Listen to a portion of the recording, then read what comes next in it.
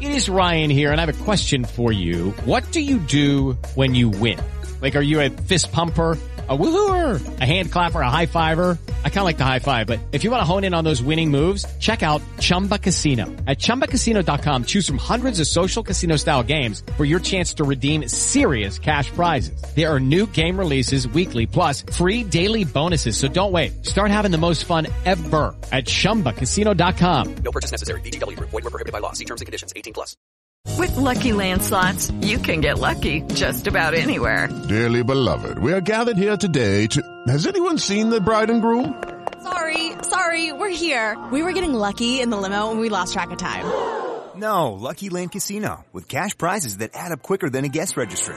In that case, I pronounce you lucky. Play for free at LuckyLandSlots.com. Daily bonuses are waiting. No purchase necessary. Void where prohibited by law. 18+. Terms and conditions apply. See website for details. Okay, round two. Name something that's not boring. A laundry? Ooh, a book club. Computer solitaire, huh? Ah, sorry, we were looking for Chumba Casino. That's right, ChumbaCasino.com has over 100 casino-style games. Join today and play for free for your chance to redeem some serious prizes. ChumbaCasino.com. No purchase necessary. Void where prohibited by law. 18+. Terms and conditions apply. See website for details.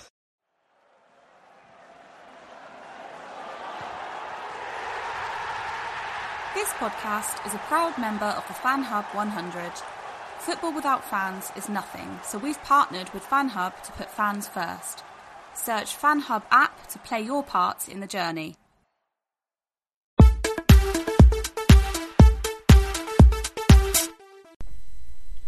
So Forest recently released their financial figures for the year May 2019 to 2020.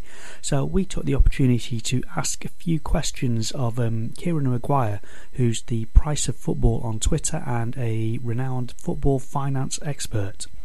So first of all, I'd just like to thank Kieran for taking the time out of his busy schedule to answer these questions for us. It's really, really interesting. Firstly, Forest had just lost their sponsor, Football Index. I assume that the payments from the sponsors were not just like a lump sum at the start of the deal, but they're done over the course of that deal. So I guess that means that Forest are now going to have a shortfall in all their budgets until a new sponsor is in place. Does that sound right? The collapse of Football Index certainly isn't good news for Forest, because I suspect they would have been looking forward to renewing or extending the existing front of shirt sponsorship deal. I think the decision to immediately sever the links and to remove the sponsorship from the front of shirt is the appropriate thing to do given the circumstances. We'll find out in due course whether or not the payment was in instalments, although most sponsorship deals tend to be signed with an annual payment or at least a couple of a year. So fingers crossed that Forest may have had the full amount that was due to them for 2020-21.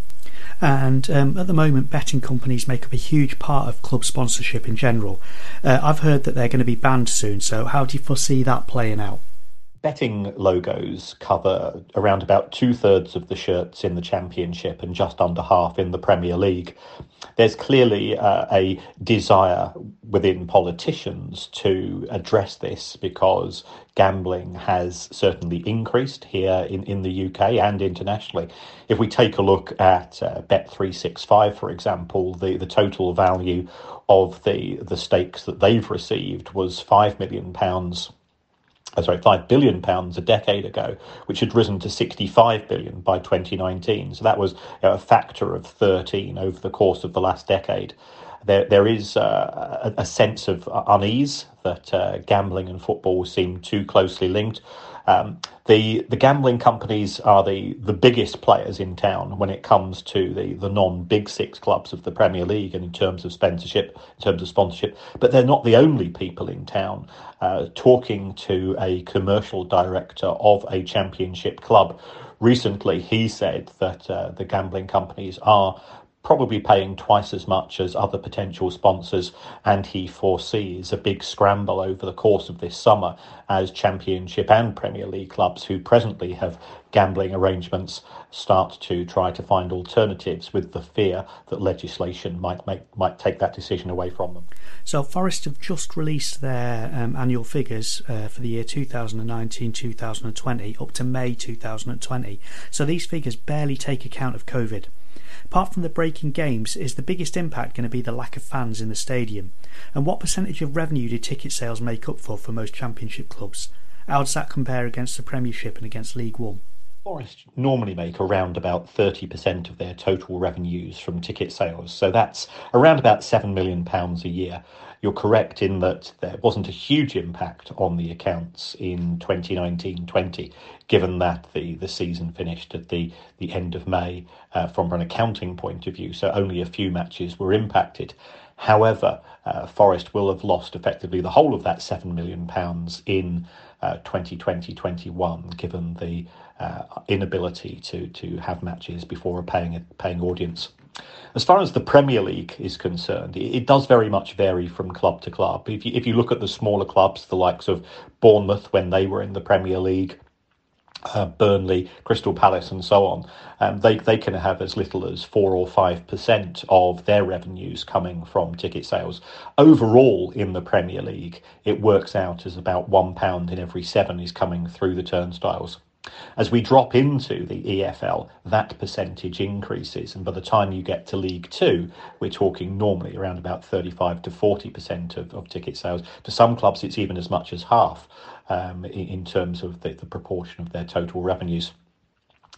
In the Championship, I think it's important to distinguish between those clubs in receipt of parachute payments, who clearly have a financial advantage over the others, and those which do not. But Forest at around about 30%, I would say, is somewhere towards the norm for those clubs not in receipt of parachute payments.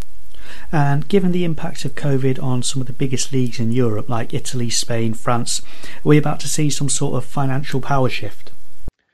Clubs in England, especially those in the Premier League, could have an advantage over those on continental Europe over the course of this year when it comes to player recruitment. The reason for that is that the Premier League has the insulation of its very lucrative TV deal, which is far bigger than that of countries such as Germany, Italy, Spain and France.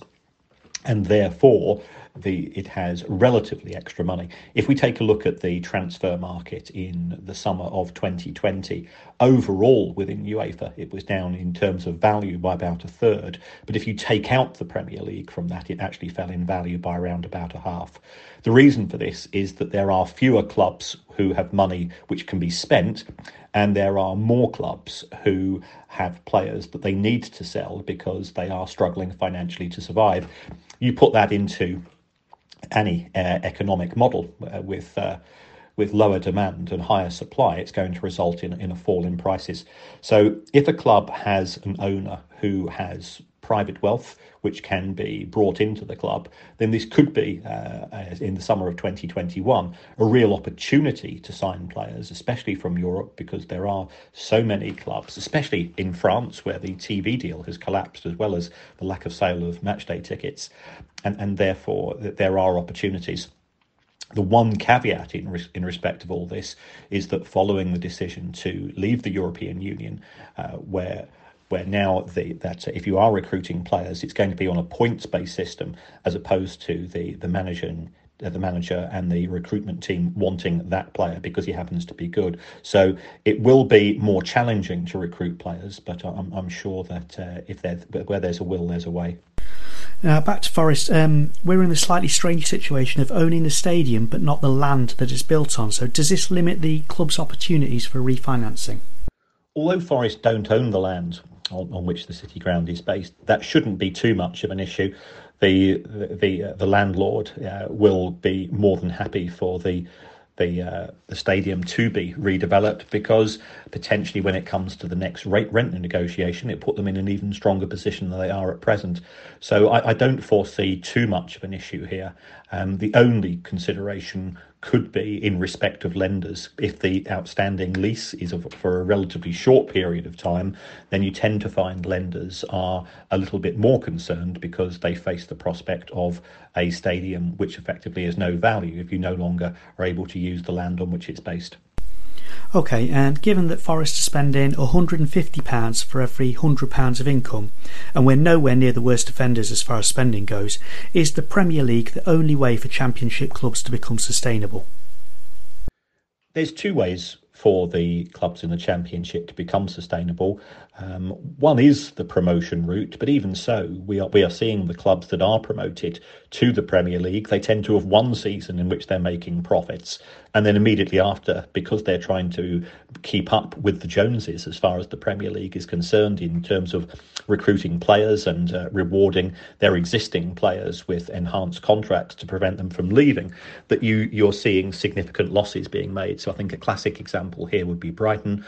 They went up in 2017, they made a profit in 2018, and they've made substantial losses in the two subsequent seasons in the Premier League. So the idea that the Premier League is a gravy train and that clubs and owners will make a significant amount of money from promotion is actually a bit of a myth. The main beneficiaries of promotion actually tend to be players themselves, because the wages in the Premier League, we are now averaging around about £2.6 million a year in terms of a Premier League contract, compared to just £800,000 a year in the Championship. The other way that clubs in the Championship can become sustainable is to simply turn around and say no to wage demands and try to run the club with a long-term budget and with the aim of just trying to be as competitive as possible. Having said that, if we take a look at the accounts of clubs in the Championship in 2019, the only club that made a proper operating profit that season was Rotherham United, and they were rewarded with relegation to League One. The club that made the biggest losses that season was Aston Villa, and of course Aston Villa were promoted via the playoffs. In one of my earlier business ventures, we took external investment. We got an investor to come in and he gave us an absolute load of money for us to spend on developing our product. At the end of 2 years, we'd spent hundreds of thousands of pounds of his money and we had nothing to show for it by the end. We went back to the investor and he said, I fund 10 companies like yours every year and only one of them succeeds, and that's where I make my money back. However, football owners can't spread their bets in that way. So is this a bubble that's going to burst? Is the bubble going to burst? I don't think it will. And the reason why I say that is that if we take a look at the history of clubs, especially of those in the Championship, is that the one thing that the clubs have learned is absolutely nothing. If we go back to the collapse of ITV Digital, that was supposedly a real game changer. Clubs were going to learn their lesson. They were going to be more moderate in terms of their spending, and it slowed things down for 12 months. We then had the global economic crash in 2007. This was going to, in theory, cut back on the amount of lending by banks to the football sector, but all that's happened is that bank loans have now are generated from other sources. If we then look at the introduction of financial fair play in 2012, 2013, the rules did look quite severe and would have been challenging. So almost immediately, the clubs voted to dilute the rules, so therefore that clubs could spend even more money. And when making losses of £39 million wasn't enough for some club owners, they went to their accountants and lawyers and they started coming up with schemes such as sponsorship from very friendly parties, transferring employment contracts to other parts of an owner's group, and of course selling the club stadium to the club owner via another company at a huge profit, and those profits counted towards FFP. So the rules are poor, the lessons learned are negligible, and football will fumble its way through with these crazy losses in the division. And the main reason why I say that is that there are broadly two types of owners of clubs in the Championship. There are some owners that are genuinely concerned about the club's sustainability, and they will set budgets accordingly and try to impose some form of restraint. They'll get shouted at by fans for lacking ambition and be told that you need to speculate to accumulate. But it's a lot easier to speculate when you're using somebody else's money, I've historically found.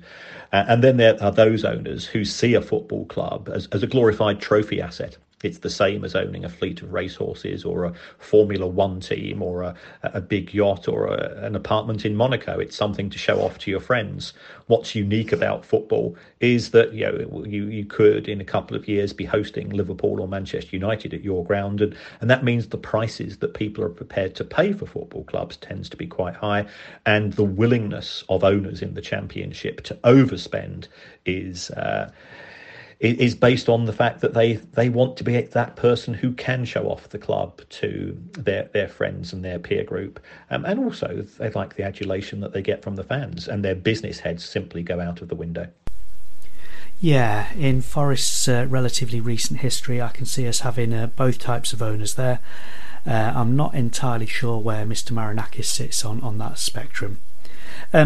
So thank you so much to Kieran Maguire for taking the time to give us those answers. I have to say, football finance still makes no sense to me whatsoever, but there's some really, really interesting details in what he had to say there. I hope you found that useful, and thank you very much for listening.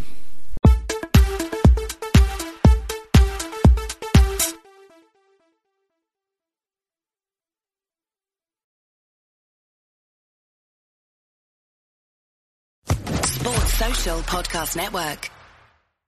With Lucky Land Slots, you can get lucky just about anywhere. Dearly beloved, we are gathered here today to... Has anyone seen the bride and groom?